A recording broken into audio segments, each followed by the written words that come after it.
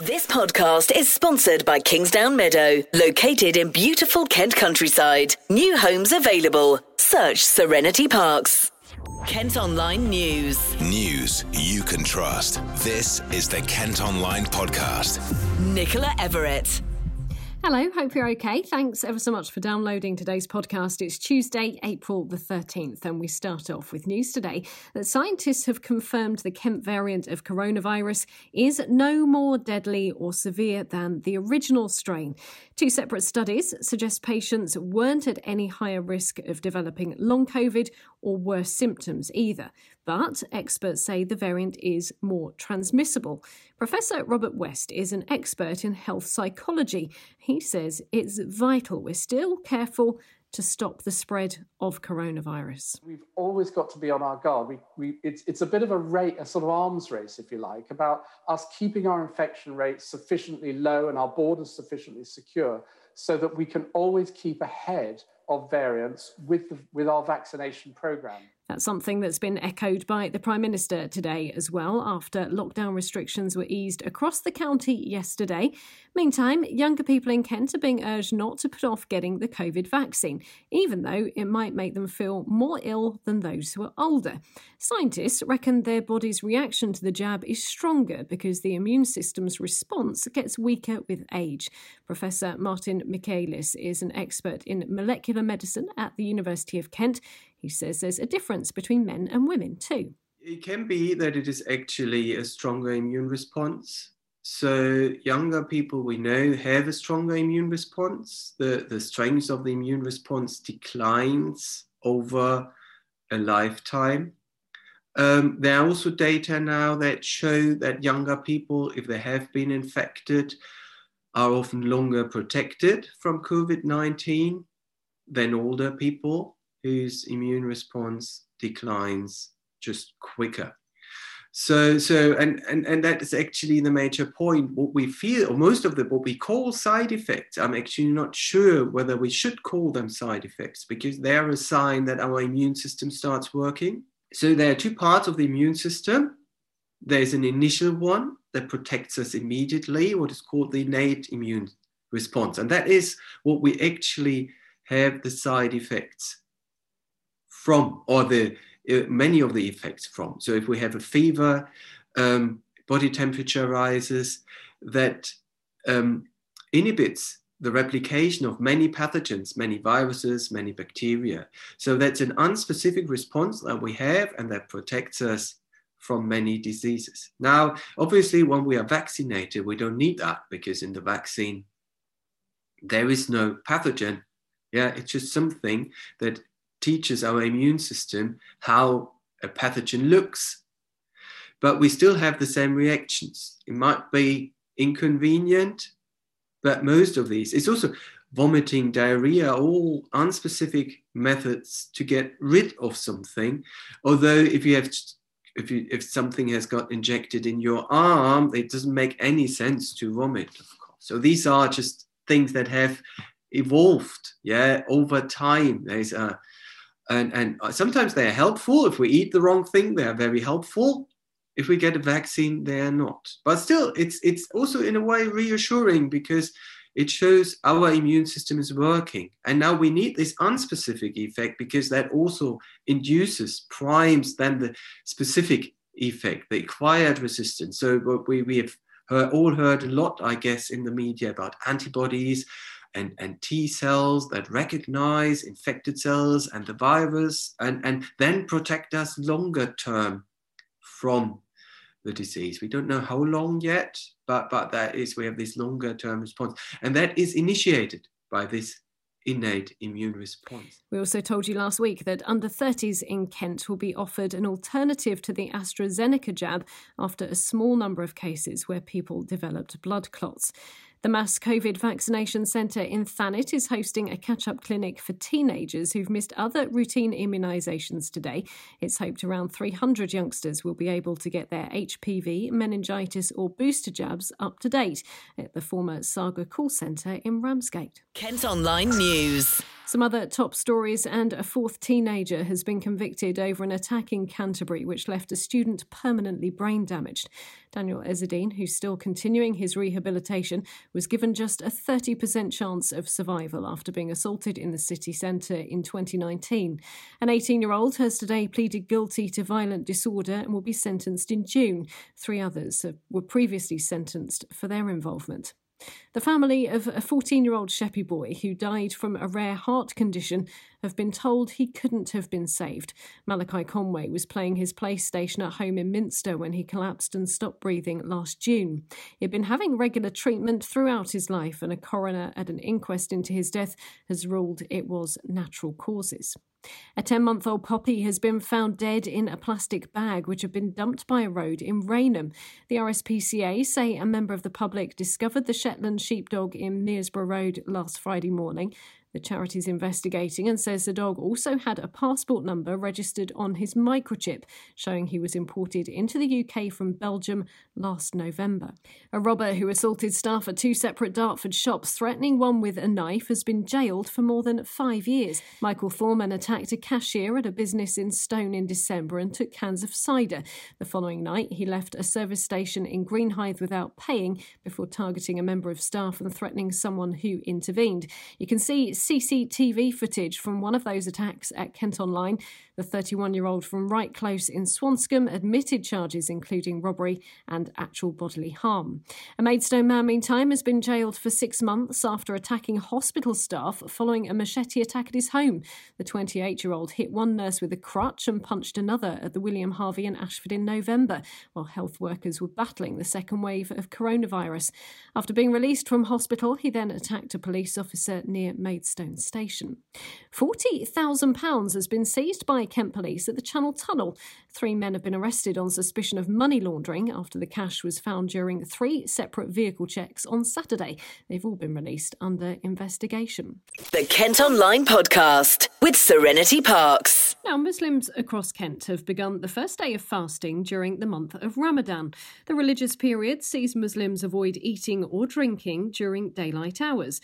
They'll also be able to go for prayers at the mosque, which couldn't happen last year because of the first COVID lockdown. Ish from our sister radio station kmfm is Muslim and has been catching up with friends Ali and Saad from Gillingham. Okay guys, so the month of Ramadan has arrived, the most holy month, the most important and the most rewarding month in the Islamic calendar.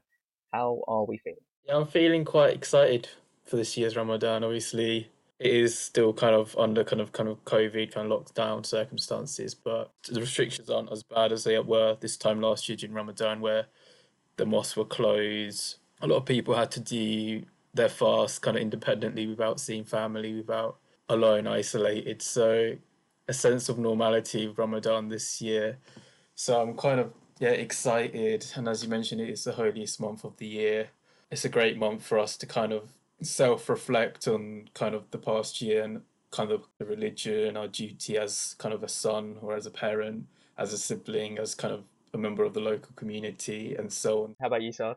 Yeah, I'm really looking forward to Ramadan this year. I think it's just the whole getting together as a family, and there's the whole Muslim community get together, and there's a proper feeling of all achieving the goal of obviously fasting for the whole month, and obviously there's a whole spiritual feeling. For me, I think similarly to what you said, Ali, about that self-reflection, this period is a quieter period in the sense that you do reevaluate yourself and are you fulfilling your obligations as a Muslim.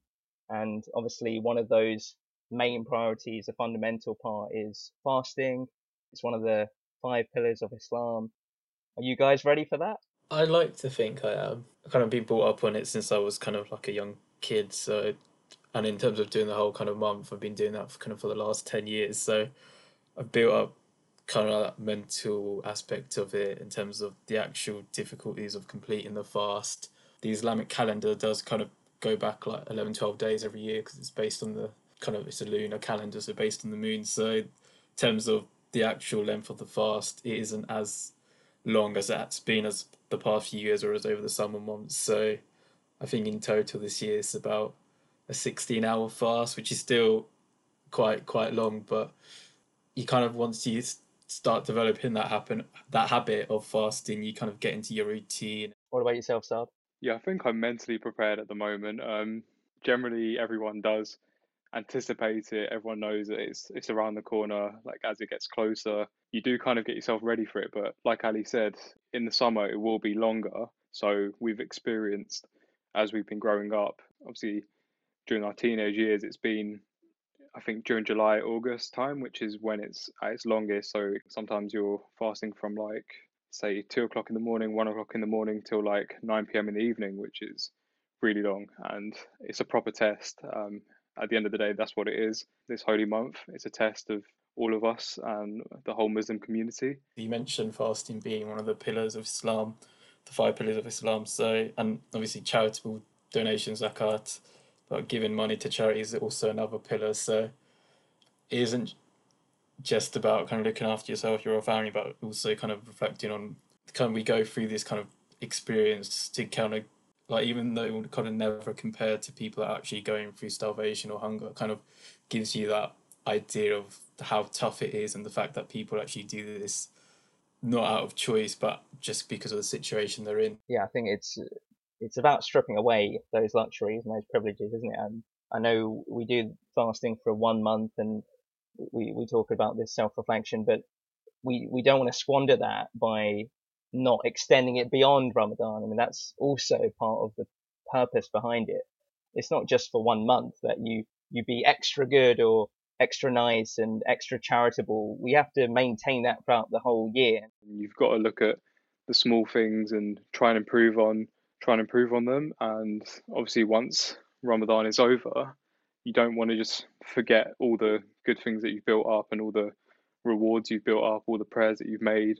You obviously want to carry them on and try and build good habits. And I think at the end of the day, it's the small good deeds build up over time and you hope to carry them forward. Kent Online reports. Salad maker Bakkavor are creating new jobs at their site in Deal. 150 permanent roles are going to be available in Tilmanstone, which the company hopes will help boost the local economy. Holidaymakers could soon stay on the Kent country estate where Jane Austen wrote some of her work. The novelist stayed at Godmersham Park, which is between Canterbury and Ashford, in the late 1700s and early 1800s. The owners have proposed turning a neglected building known as the Byre on the 1,200-acre estate into a guest house. And former Kent Strictly star James Jordan has shaved his hair off on live TV today for charity. The 43-year-old, who lives in Sevenoaks with his wife and dance partner Ola and their 1-year-old daughter, explained on his Twitter earlier this month why he was doing it. I haven't been on social media for quite a long time now because my father unfortunately passed away on the 13th of March at 8:05 in the morning. And I've been totally devastated. I did try and do this post before, but wasn't able to because I was just too upset. But I feel the time is right and I have to do it. So please bear with me. Just give me a couple of minutes of your time just to listen to what I have to say, because this could potentially change your life or someone in your families. My dad had a stage 4 brain tumour, a glioblastoma. He was diagnosed approximately 1 year ago, and myself and my family watched him slowly disappear. It's an absolutely horrendous disease. Cancer is awful, no matter which cancer it is, but brain tumour in particular takes away that person's identity a lot. Brain tumours are the biggest cancer killer in children and adults under 40, and out of £600 million, which is raised currently in the UK, less than 3% of that goes to brain tumour funding for treatments, etc., etc. So I want to change that, and I want to bring awareness to it because I don't want any of you guys to have to go through what my father went through and what my family went through. And I'm on here to, like I said, raise some money now to the brain tumour charity. And many of you have noticed that my hair has been getting longer and longer and longer, and it became a bit of a superstition that I didn't want to get it cut all the time. My dad was still with us, And because of lockdown and my dad's illness, and then, like I said, it became a superstition, and I just wasn't wanting to cut my hair. But I feel the time is right, and hopefully we can do something good from it. And like I said, many of you have been pointing out how horrendous it looks, and I agree.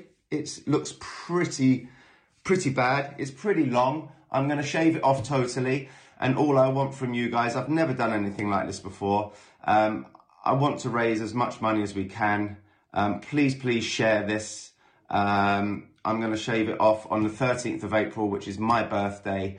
And it's 1 week before we bury my father. And please just support this charity and bring awareness to it. Some young ambassadors of the charity shared messages before he appeared on Loose Women at lunchtime. Hi, James Jordan. I'm one of the young ambassadors back here at the Brain Tumour charity, and I just wanted to say thank you in advance of your head shave. It's literally incredible what you're doing. I too, unfortunately, lost my dad to a brain tumour, so I think it's amazing what you're doing for people like us and for everyone that has to endure a brain tumour, whether it be them or a family member. I really hope your head shave goes well. I will be thinking of you, and I hope you rock your new look. I see you're so close to your 12,000 grand target, so I really hope you hit it. But even the 10 grand you've raised already is just incredible. So hopefully with people like you, we can halve the harm that brain tumours cause and double the survival rates. Because together, I promise we will beat brain tumours. So thank you so much for everything you do, because me and everyone at the charity really appreciate it. Hi James. First of all, I want to wish you a really happy birthday, and what an incredible way to start the celebrations with this amazing fundraiser. You have spread so much awareness around brain tumours, and now you're raising incredible funds to help the Brain Tumours charity and to help fight this condition. I know what it's like losing a parent to a brain tumour, and I know how truly devastating it is. As a young ambassador, I have seen so many families fighting brain tumours. With your funds and your awareness, hopefully we can make a difference. So if you're watching this now and you've got long hair, it's time to get the shaver out, do the deed, and let's see the results. All the best. So far, James has raised over £11,000. We've got details of the link to his fundraising page at Kent Online. Kent Online Sport. Cricket, and Canterbury is going to host one of England's women's matches against New Zealand this summer. The Spitfire ground will be used for their 5th one-day international on Sunday, the 26th of September. That's all for today. Thanks ever so much for listening. Don't forget you can subscribe to the IM News app, which will give you access to all KM Group newspapers. Just head to subsaver.co.uk. News you can trust. This is the Kent Online Podcast. This podcast is sponsored by Kingsdown Meadow, located in beautiful Kent countryside. New homes available. Search Serenity Parks.